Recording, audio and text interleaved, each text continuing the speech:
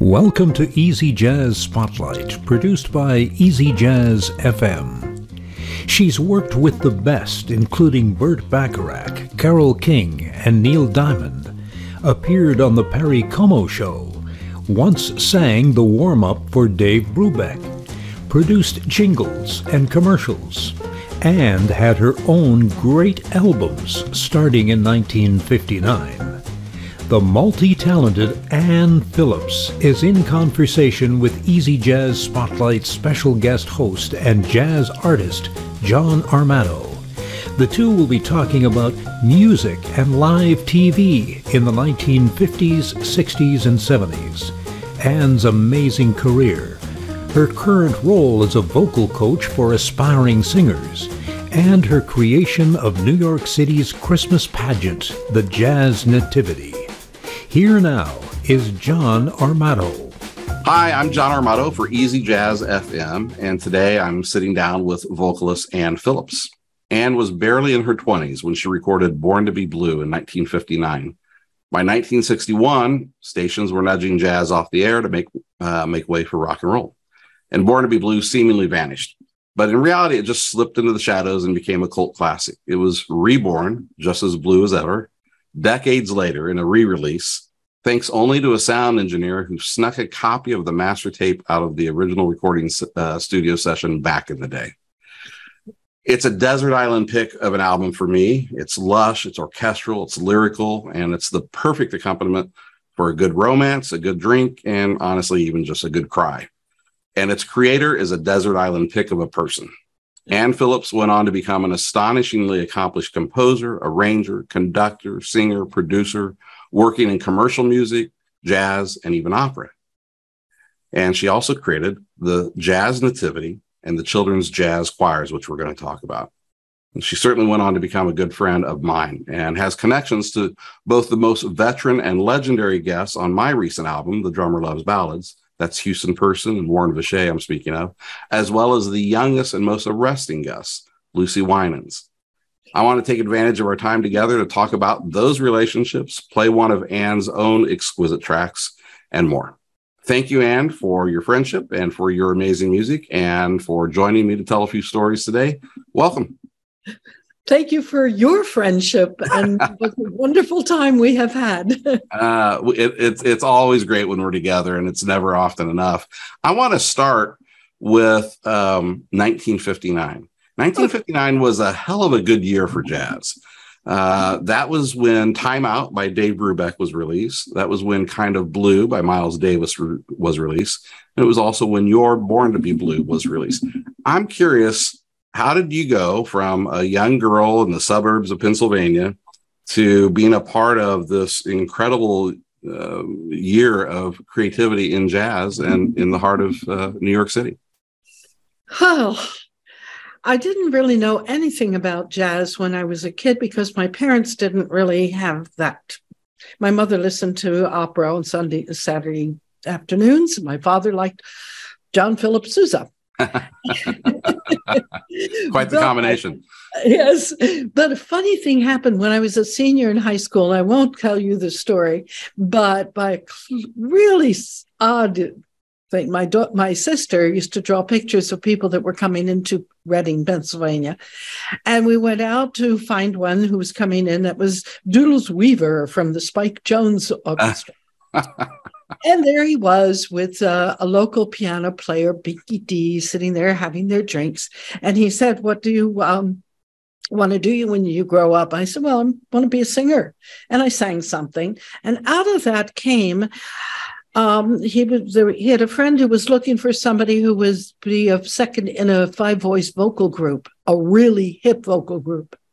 And so all of a sudden, here I was, a senior in high school. Wow. Realizing that no wonder I wasn't part of the whole high school kind of scene. This was my scene. It was the jazz musicians. So twice a week, I would go and drive into the inner city and rehearse with this really hip jazz group. And so that was really the start of it.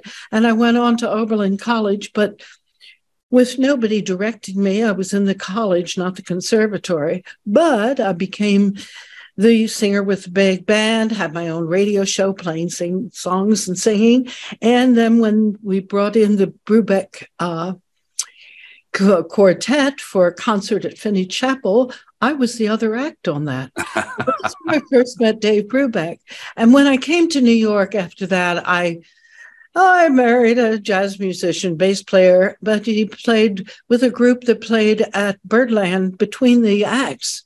Oh. And so I saw everybody. And they recorded at Rooney Van Gelder's before he had the big studio. And so I met all kinds of, I saw Charlie Mingus and Bud Powell. And so that sort of led to the jazz part of my life, even though I was not into heavy jazz when I was in high school because I didn't know anything about it. Well, it sounds to me like it wasn't a very gradual transition. It seems to me you went pretty full throttle pretty quickly. Let's talk about a couple of things here. One is the Oberlin, Jazz at Oberlin recording by Dave Brubeck, of course, is famous. And that was a delight for me to learn many years later that this album I'd been listening to, you had an indirect connection to, or rather direct connection to.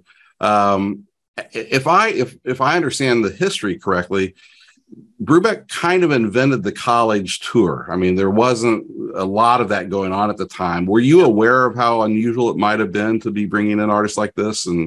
Well, I wasn't the head of the jazz program. A guy named Jim Newman, who was from California and had seen Dave out there, was the one that approached the college to do this concert at Finney Chapel. And I must tell you that the conservatory would not let a jazz player bang on one of their pianos. No good instruments allowed for the jazz players. And some years later, when Oberlin did a whole calendar of every year, the big thing at Oberlin, 1953 was the Dave Brubeck concert, Dave Brubeck at Oberlin. And Jim wrote this letter and said, let's not mess up with history, because the dean had called him in about how dare they let Oberlin be on the cover of an album. But of course, now they do have a jazz department. And actually, I went out for two things. I went out for a wonderful Brubeck concert, and I sang on that one with the Brubeck Quartet, and also the building of the jazz department, which is hooked over with a bridge to the classical department. Oh my gosh, how things have changed, right? Yes, indeed. Well, we're going to talk about change here in a second, but I want to connect the dots. So you were performing at Oberlin, you had these great experiences, and then what was it that actually prompted your move to New York City? Well, I even wrote a song about it. It starts, I was a kid the night that I woke and cried, take me to New York City, please, let's ride to New York. That was my Nirvana. And that was the truth. I really did wake up one night and my mother came up to the room and said, what's the matter? Because I was crying. She said, and I said, you never take me to New York City. You only take me to Philadelphia. All my friends have been to New York City.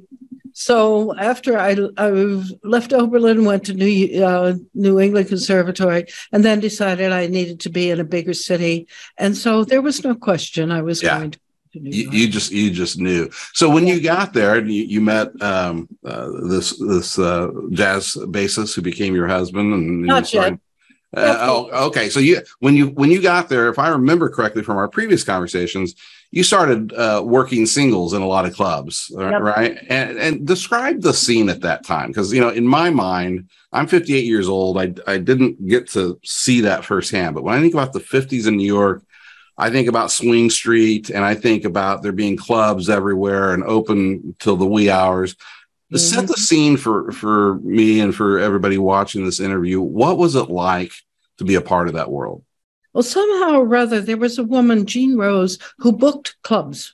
And most of them were restaurants with pianos in them, because all of the restaurants had them and wanted a piano player singer. So I worked 6 nights a week. Oh, my gosh.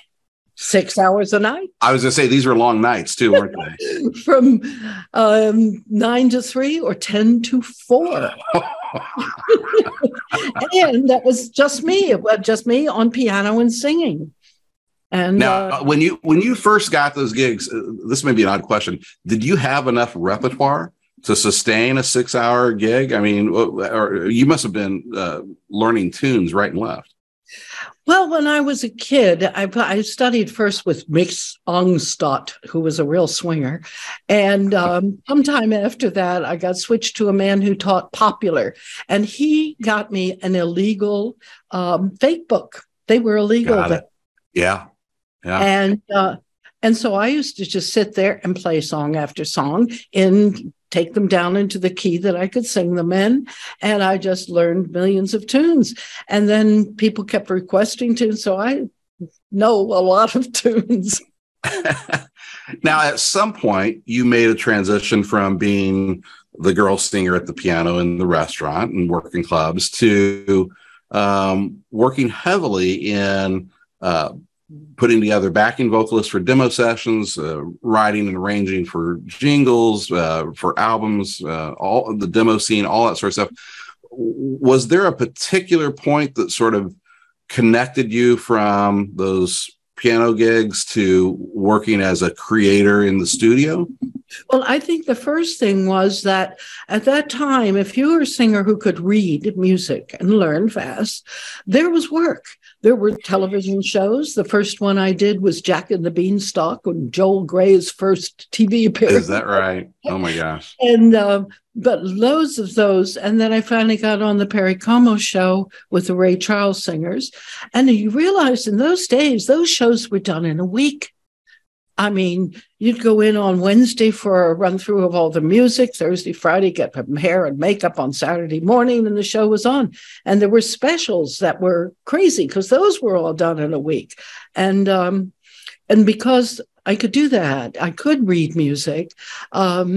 I did a lot of that. And then that led to recording sessions, which is also meaning going into a recording session and you got the music and in 3 hours you did 3 tunes and, one run through with the band and the singers and the singers. This was all live. This is the wonderful thing because we weren't making tracks for somebody to add to 2 months later. Right. We were all in the room and the feeling in the room when you knew you just had a great take was wonderful, and the camaraderie was extraordinary. And there were things that happened. Well, and you worked with some amazing names, and the couple that come to mind that I think I've talked about before: Burt Bacharach, Carole King, some of those kinds of folks. Drop a few more names. I think people would be fascinated to hear who you worked with and what kinds of projects, what those experiences were like. Well, the demos were wonderful because most of them were done at one of 2 or 3 small studios. And I took a demo of me singing into one where I went up high at the end of Surrey with the fringe on top. And I got a call right away that said, "Can you do obligatos?" And of course I said yes, though I'm not a soprano, but I figured I could do whatever. And for our non-musician listeners, define obligato. Yes, that's going up high. And reading the music that they had written. Yeah. And that was my first demo. And that led to all the demos for the new young songwriters that Don Kirshner and Al Nevins, who had All Down Music Publishing, signed all of these kids from Brooklyn. And that was Carole King and Jerry Goffin, and Ellie Greenwich and her husband, and Jeff Berry. And I mean, it was just extraordinary. So I was doing those and then always doing all 3-part harmonies for those. And one that is out there that you can hear is It Might As Well Rain Until September, that Carole did, and she wrote all the string parts and everything. Really? And that session was funny because it was scheduled, I think, from 8 to 11 and went on to about 1. Well, I was 8 months pregnant at the time. And on the way home back to New Jersey, I began to get pains. Oh, no. And we went off to the hospital, where they fortunately calmed down. But my third child, my son Alec, writes his bio as "It was a storm and rainy night on a Carole King session when I almost came into the room." Just short of being born in a trunk, right? Yeah. Oh, that's all worked great. like that, you know. I mean, Carol certainly did. If you read her book, she was pregnant half the time. And this is the kind of question that can only come in retrospect. But did you, or to your knowledge, people like Carol herself and others, did you have a sense that this was sort of a new era of music and that these were people who were about to make it big? Or was this just sort of a workaday thing you did as a musician and all that came later was sort of a surprise? I mean, what was your sense of where this fit into your life and others? Well, things were changing. The funny thing is that I had not been brought up on Bill Haley and the Comets. I sort of turned myself away from that. However, it was the doggy in the window era when I was in high school. Got it. Yeah. And what really led to me to be able to do the jingles was doing all of those sessions for the new kids from Brooklyn, which were Carol and Ellie and all of them. In fact, when Leader of the Pack, which was written by Ellie Greenwich, and sometime later they made a show out of that. And I took my kids to that downtown, and Ellie met them afterwards, and she said to them, "I am your prenatal influence." And that was so. Yeah. I love it. Well, we've been talking a lot about other people's music, and you mentioned Brooklyn a couple times here. And the cover of Born to Be Blue was famously shot in Brooklyn. And it has sort of this romantic but gritty urban feel to it. And but I think the reality is you were nauseous I think you were pregnant at the time you did the cover shoot, and probably there were rats running around your feet and all this sort of stuff. But so yeah, all is not what it appears. But let's talk about Born to Be Blue for a second. You've described working in the restaurants and the session work and everything. What led to you having the opportunity to record as a leader, to record your own project? Well, I wasn't a leader. We didn't look at it that way. Okay. I wasn't making my own record. I wasn't paying for it. I got signed. And that was a B-movie story, because one of the demos I did, other than the demos for Carol and Jerry and all those people, was a man named Vladimir Solinsky, who wrote music for Kraft Music Hall, and he had some lyrics written to some of the beautiful themes he had written. And one of the studios that I did demos in called me and said, "I think you should do this. I think you're the right singer for this." And I did. And there were 3 really beautiful, but not rock tunes, very different tunes. And a couple of months later, I got a call from the studio that said, "Call Joe Reisman over at Roulette Records. He wants to talk to you." And he had a song that he had in his mind to do an album called Lonelyville. And so I went in, and the wonderful thing was he gave me a great arranger, Kermit Levinsky, and we got together, decided on the tunes, and the record was recorded, which was extraordinary because it was a full string section, Doc Simpson on trumpet. Oh my gosh. O.C. Johnson, Milt Hinton. I mean, it was the best in the world. Wow. And the curious thing was that just as they were about to press it, they discovered that somebody had used Lonelyville as a title and title song of another album. So they turned it over. And that was Born to Be Blue, which made me much happier. Oh, wow. So Born to Be Blue was originally going to be the B-side of this thing. Oh, yeah. Wow. Yeah. No kidding. Yeah. Wow. Well, that's a real, "Hey kid, I'm going to make you a star" kind of story. You literally got a call, said, "Call this guy," and next thing you know, you're in the studio. Yeah. Wow, that's amazing. Well, let's use this as a moment to introduce people to the album. Yeah, I had asked you what cut you'd like to play as a track off of that. So let's take a listen now to "I Don't Want to Walk Without You" off of Born to Be Blue by Anne Phillips in 1959. All my friends keep knocking at my door.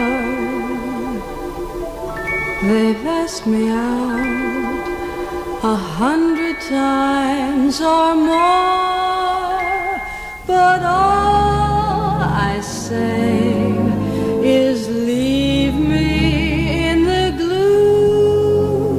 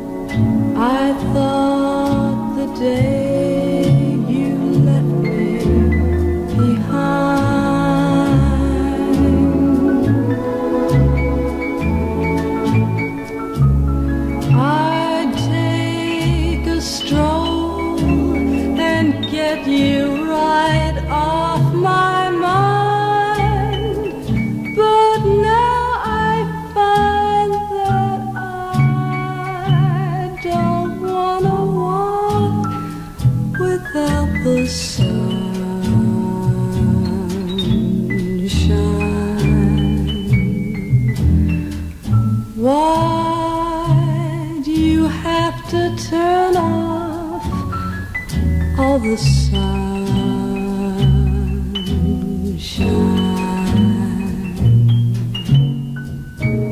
Oh, baby, please come back, or you'll break my heart for me. 'Cause I don't wanna walk without you. No, siree.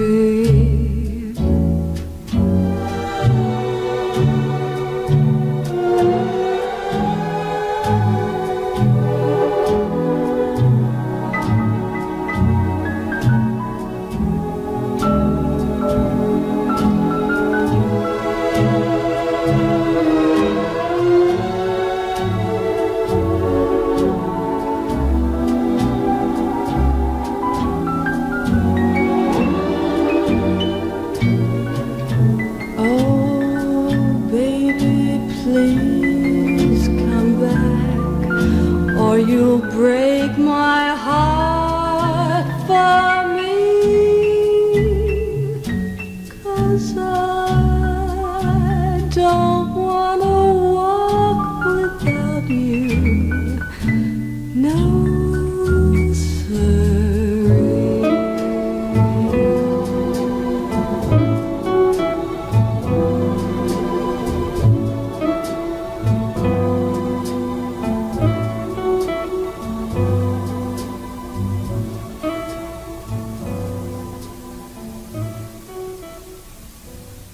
And I got to ask you about that tune. A couple of things. One is I love it. For me, it has so many things that I adore about this kind of music and about ballads. It's got that beautiful rubato introduction. Of course, the orchestra is great. The lyrics are great. The melody is irresistible. But one of the things that really strikes me is you've got this beautiful string section and you got this orchestral thing going on, but the rhythm section is just kind of chugging along like a great little jazz quartet. Mm-hmm. And I don't remember all the personnel, but Mundo Lowe on guitar, if I remember correctly. Yeah. And he's kind of doing that Freddie Green thing. He's just got those beautiful quarter note chords. But who was on piano? Because I just think on this track in particular, those little tinkling fills are just gorgeous. Bernie Layton. Well, it's his name, but he certainly was a very busy person here. Is it what made you want to use this as a track off the album for us to listen to today? Is it particularly close to your heart for some reason? Well, I love the verse, and that has a verse, and I think verses set up songs so well, and most of them are good. Most of the lyricists that wrote them, it's like My Funny Valentine. Nobody would know what that is unless you know what the verse is. Exactly. And there's so many like that. And I loved this verse. And so that's why when you asked me, that's what popped into my mind. And I think it's one that Lucy Wyans liked best too. Oh, that's great. Well, we've got to talk about Lucy in a second. But before I forget, I want to tell people that thankfully, thanks to that engineer who thought to make a illicit copy of the master, Born to Be Blue is still available. So you can go to Amazon, and I would encourage people to buy the real deal.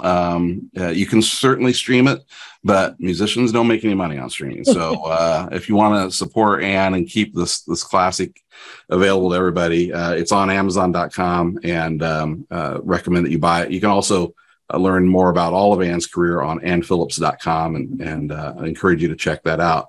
But you mentioned Lucy Winans, and so let's shift a little bit. And this is a little self-interest for me, but you were a great help to me on my album that I released a couple of years ago called The Drummer Loves Ballads. And you have a connection to the most legendary veteran guest artist on that album and the youngest shining star on that album. So let's start with Lucy, who's just in her 20s, and who I've known since she was a toddler, because her mom is actually a high school friend of mine. And her mom is also who introduced you and I. She was our mutual friend.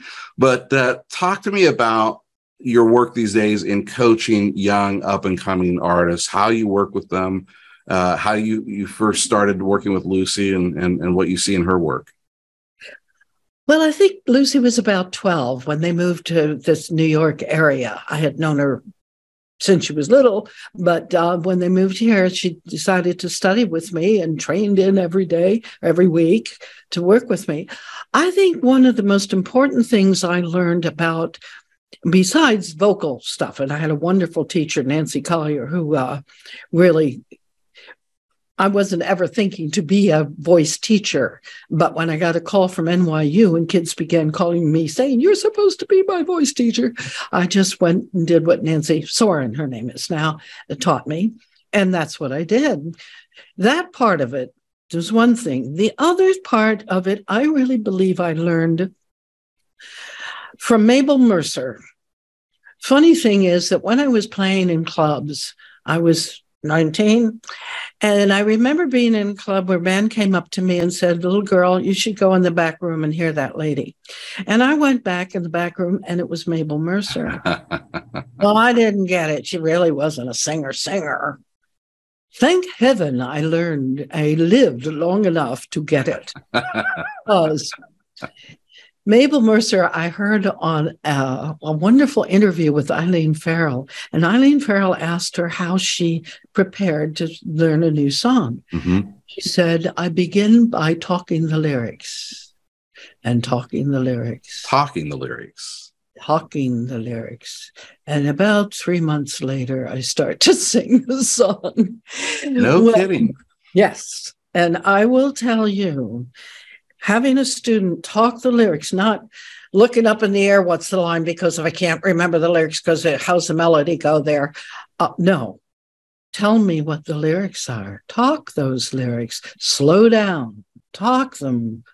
I don't want to walk without you, baby.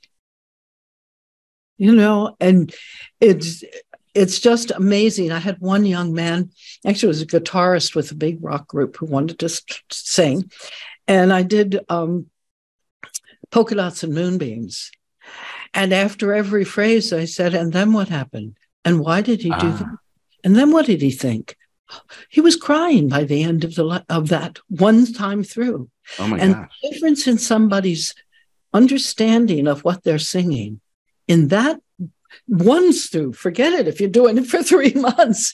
Right. But I had to do it. I did an album with all my favorite people like Dave Brubeck and Mary McPartland and Dave Frischberg and Roger Calloway. And some of them, like Dave and Roger and Marion, wanted me to do one of their tunes. Well, these weren't tunes that I did all the time. So I had to follow my own advice. Right. Talk those lyrics.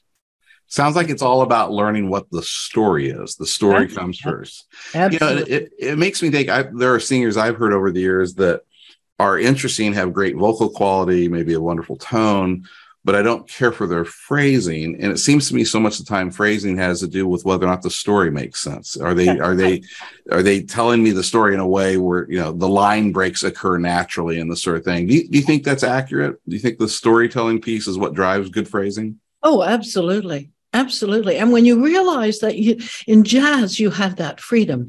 In classical music, and that was one of the hardest things, I've had a couple of classical singers who are taught to do it exactly as the music was written. Mm-hmm. And to be able to give them the realization that they have the freedom to say, "All my friends, keep walking at the dark and knocking at the door." You have that time. You don't have to do dum-de-dum, diddle-dum. Right.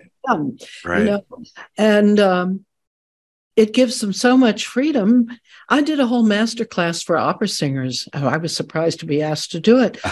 But yeah, and 3 of them picked wings. One of them brought Body and Soul, and he didn't ever know that there was words to that. Wow, no kidding. Yeah. But, you know, I think of you as sort of an advocate, an avatar, a proselytizer for singing, because as you know, the last time I was in New York and saw you earlier this year, we were having lunch and having this conversation in which I persisted that I cannot sing. And you said, "Yes, you can." And I said, "No, I can't." And you said, "Yes, I can."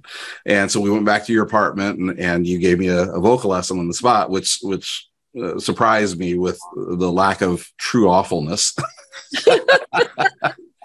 But I've been struck before by your commitment to this belief that more people can sing than think they can sing, and that singing is a bit of a lost sort of personal art. And what I'm getting at is I'd love to hear you talk a little bit about your children's jazz choir project, because that is amazing to me that you take time to go out into at-risk communities, inner city schools, and sort of thing, and kids who have probably never heard jazz and probably don't know what pitch is, and you teach them how to sing and teach them that they can sing.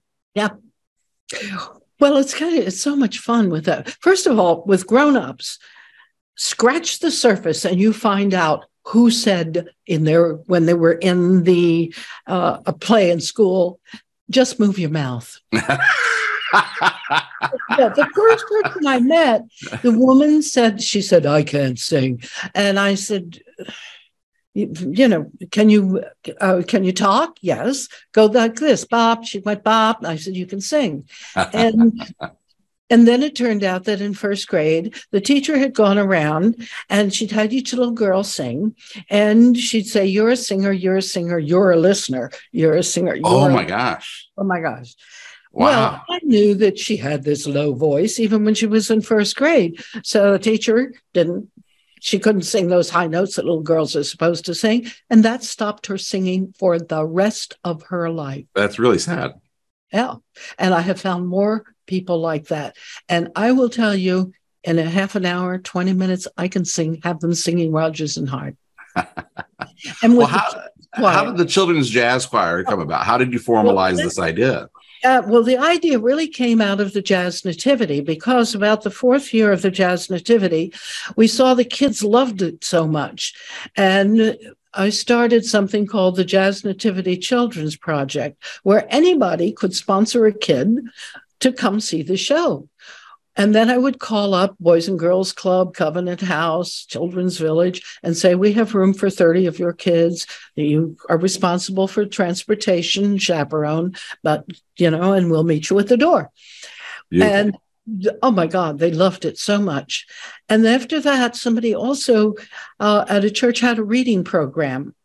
And they thought it would be fun for the kids in the summertime after a morning of studying reading to have a little singing. And that was the first of the jazz choirs.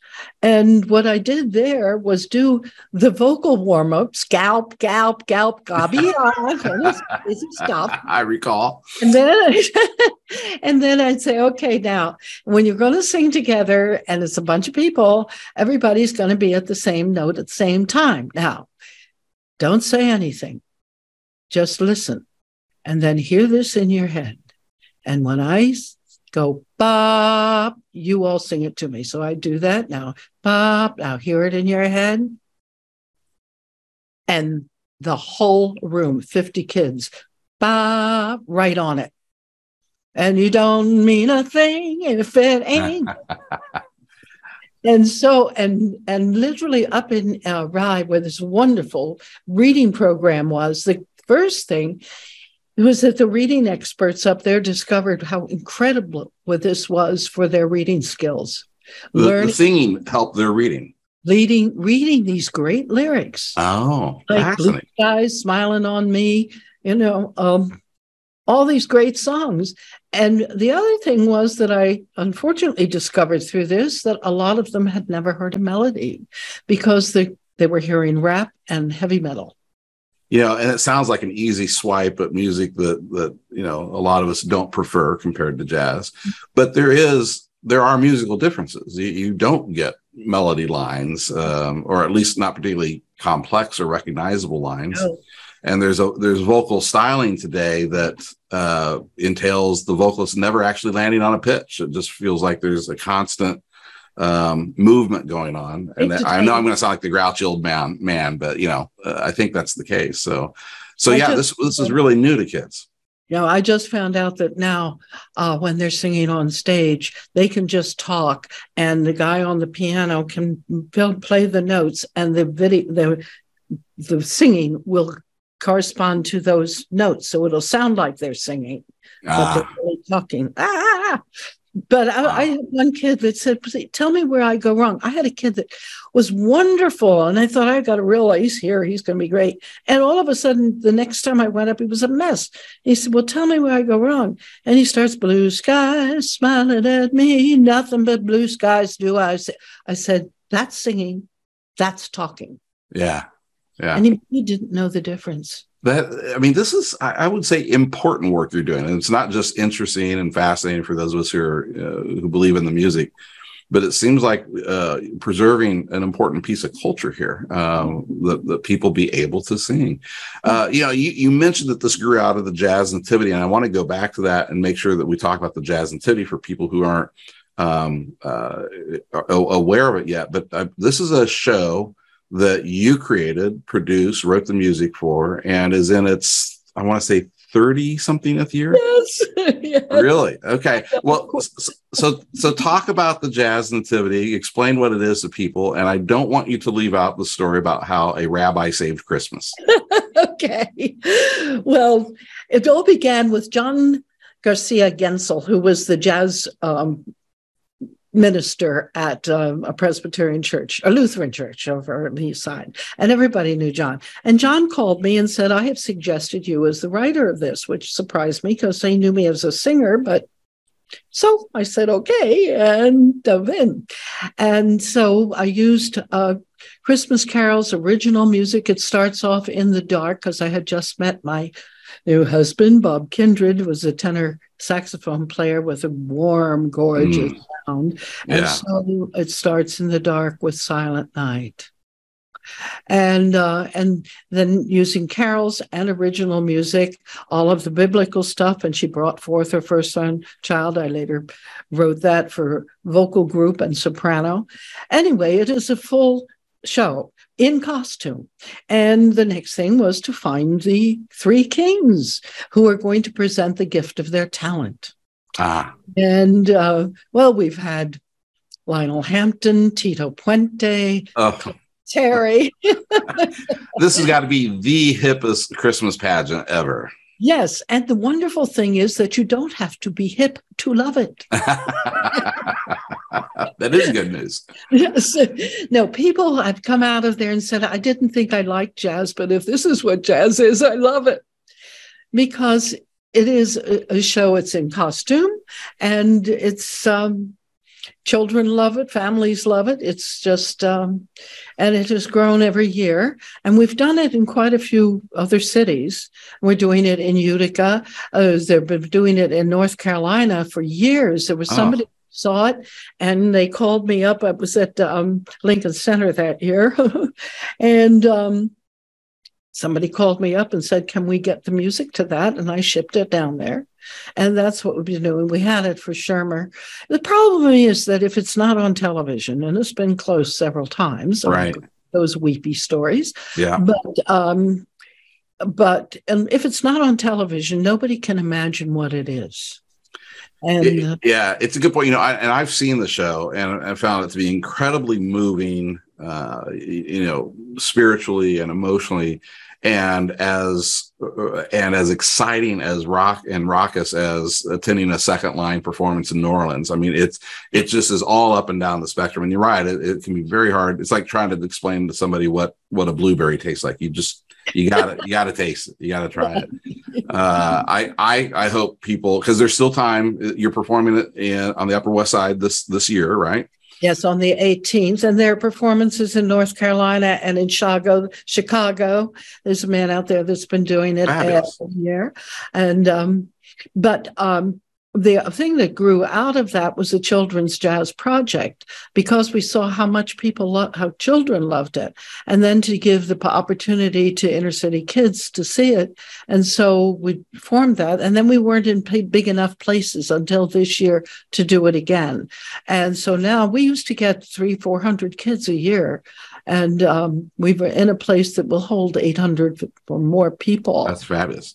Now, for those who can't quite imagine it, are there video clips on your website or YouTube? Can people kind of go get a taste of it from past years? Yes. There's jazznativity.org. That's one place. And it's on Facebook, and it's on AnnePhillips.com. That's great. And Now, the story though that I always just love is, I'm going to get it wrong, so I'm just going to try and set you up. But I believe there was a blizzard that affected your ability to perform in the planned venue, and somebody came to your rescue. That wasn't the blizzard year. It Okay.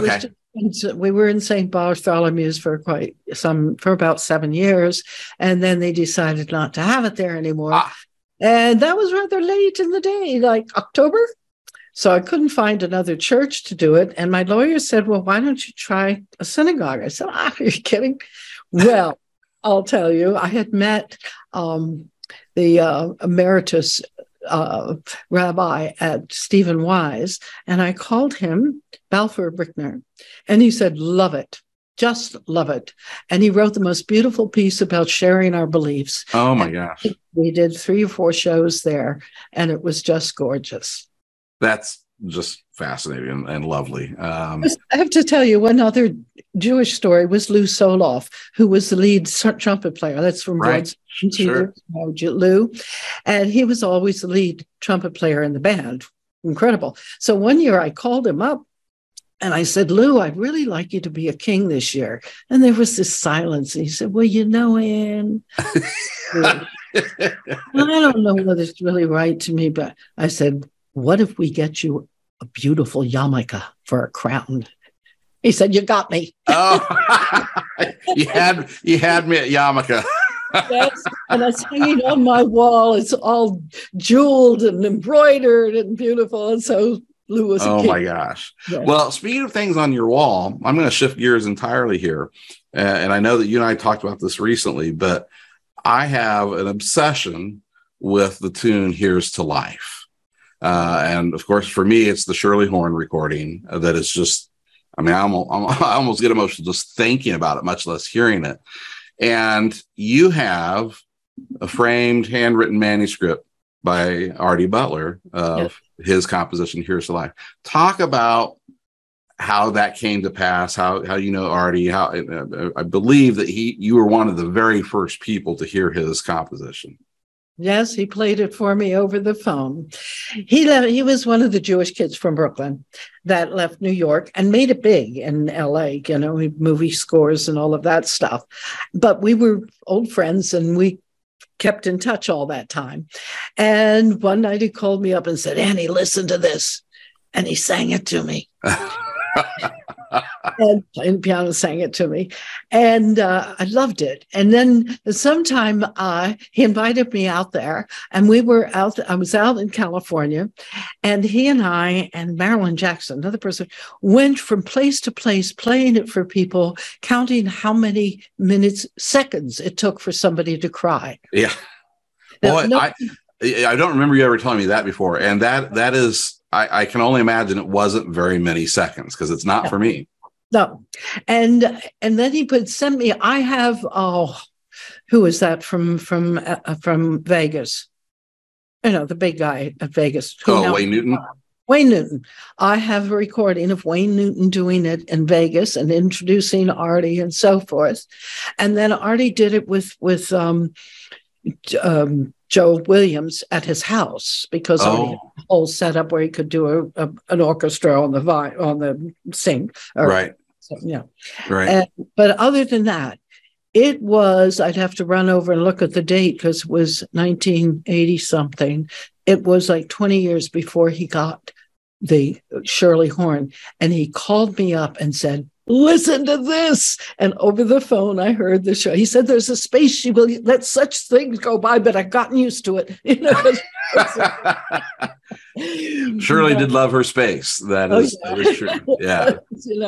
And that was the first time that he heard of it. And then I recorded it with him on the Rhodes piano. Yeah. My album Ballet Time that has all those different people. And Ballet Time is an album I would love to recommend to people of Anne's. It's such a beautiful collection of relationships. You work with so many people from your career and your experiences, as you mentioned, Dave Brubeck and I think Roger Kellaway is maybe on there and some of those folks. And it really is. What's that? Who's that? Bob Duro and Dave. Bob Duro. Yeah. favorite people in the world. So please check that album out. Ballet Time by Anne Phillips, also available on her website and on Amazon, and it's really wonderful. Speaking of relationships, you have been generous with your relationships in our relationship. And when I was working on my album, I had a vision of a duet with Houston Person and Warren Vacher, and I called you because I had worked a couple of gigs with Warren when I lived in New York, but I didn't know Houston at all, and there would be no reason for Warren to have remembered me. But of course, they're friends of yours, and I said, "Do you think?" And he said, "Let me make a couple of calls." And he said, "Yeah, they're in," which to this day gives me chills. But talk a little bit about your relationship with them and the kinds of work that you've done with them, or your recollection and thoughts on their music and their careers and that sort of thing. Well, the interesting thing is that when I was doing record dates, there wasn't much jazz going on in the 60s, 70s, and so forth. Birdland closed, Bohemia closed, right. And so forth. And so all of those guys who read music great, like Clark Terry and Sure, all of them were doing record dates. So I met all of those people during that time. I had met some of them before. The Basie band, I heard at Birdland way back, but I knew a lot of them. Selden Powell, all these people that were wonderful jazz musicians were doing record dates because there was very little jazz going on. And then when I started doing the Jazz Nativity, well, the people that I called, and I loved Warren Vacher and his name, and he became a king. And that's right. I'd forgotten that. Yeah.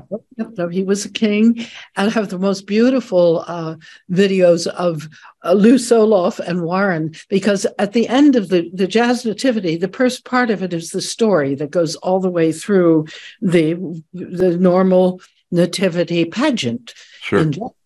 And winds up with Dave Brubeck's God's Love Made Visible, a 5/4 piece that his wife wrote the lyric to, which is just great. And then it goes into the celebration part, which is Deck the Halls. And I had first the New York Voices. Oh, boy. I saw them and gave them their second job in New York. I was booking some little. Oh, is that right? No kidding. Yeah. So I've known them since they got out of Ithaca College. And so I could use those people because I knew them. And then when I started getting kings and so forth, well, there were people that I knew. Yeah. And they all loved it. And I didn't know Tito Puente, for instance, but I realized I must know somebody that knows him. And then I realized I played tennis with Sal Negroni, who was the lawyer for Fania Records. Oh, my gosh. I love it. I called up Sal and said, "Hey, I really would like Tito Puente." This is about the second year of the Jazz Nativity. And he said, "Oh, here's his number." It seems to me, and one of your characteristics is you're fearless. You're not afraid to pick up the phone. First of all, you know everybody, and the handful of people you don't know, you're not afraid to call. No, and he was so wonderful. And a few years later, his manager, who was a guy named Jack Hook, who talked like this, he called me up and said, "Anne, you're killing me. He wants to do this job. There's 3 nights. He can't. Oh, you can't have him." Oh, is that right? That's funny. Oh, you can have him one night. And Tito did all 3. Yeah. He just loved it. He was always in it. That would have been something to see. Well, we've been doing a lot of memory lane conversation, talking about the past and great memories and experiences. But I'm curious, who do you listen to today that excites you? Who gives you hope about the state of the art, and who do you just enjoy listening to for your own pleasure these days? Well, I think what's wonderful is that there are a lot of young singers who are really making a point in what they're doing. And the wonderful thing is that Lucy, she won the Ella Fitzgerald Award. Right. And they are really being heard. Yeah. And the wonderful thing is that I could use her as Mary this year in the Jazz Nativity. That's so cool. And that's the first young singer that I've decided to do that with. And we are in a place big enough to do it. And she's going to be wonderful. So that's one of the things. Yeah. Also, I would say I listen to, do you know who Russ Kassoff is? I don't. Educate me. Well, Russ is a great pianist, and he's played with Frank and Liza, Okay. time and so forth. And he has a thing called Jazz Deli, and he plays the most wonderful things. It's from the college, Fairleigh Dickinson College, on Saturdays at 10 o'clock in the morning. And yesterday I heard something so beautiful, Detour Ahead, by a singer named John Ferguson, who I have never. But, I love that tune. Oh, well, you will never hear it as beautiful as this. If you go on his the archives of FDU. Okay. And that from yesterday. But I love hearing, and the vocal bobsters, the Royal Bobsters, are the group that has followed the New York Voices as my vocal group in the show. And they have done things with Sheila Jordan and all these wonderful people, their CDs. So people are doing a lot of interesting things. And the Will Anderson and his brother, the two brothers that both play saxophone, they're wonderful, and they're doing a lot together. I can always count on you to give me great stories about idols from the past, but also to turn me on to new music. So the brothers, John Ferguson, I'll check them out. Everybody who's watching this interview, those are some new names for them to check out as well. Unfortunately, we could talk for another 3 hours, but we've spent an hour already and need to wrap things up. But Anne Phillips, thank you so much for the time you've taken to share some stories and share some new information. I'd like to encourage everybody to check out AnnePhillips.com. It's not too late to get tickets to the Jazz Nativity in New York City. I strongly encourage it. Go to jazznativity.org for more information about that. And you can also sponsor a child. You don't have to be here to do that. That's a great point. I've done it, and I encourage other people to do it. You can kind of pick your commitment level, and what is it, Anne? Like every $20 will cover an additional child's attendance. Every $20 a child to do sponsor them to see the show. And I will just tell you, the response we got when we did it before was extraordinary. Well, it's important work, and I love the idea of you creating this pathway for young people who might not otherwise be exposed to jazz to have that opportunity. So thank you for that work. I'm John Armato. You're listening to Easy Jazz FM, and you've been enjoying, as I'm sure, as I know I did, an hour with Anne Phillips. Thanks, everybody. Thank you. This has been another episode of Easy Jazz Spotlight. Don't forget to check out our music at easyjazz.fm.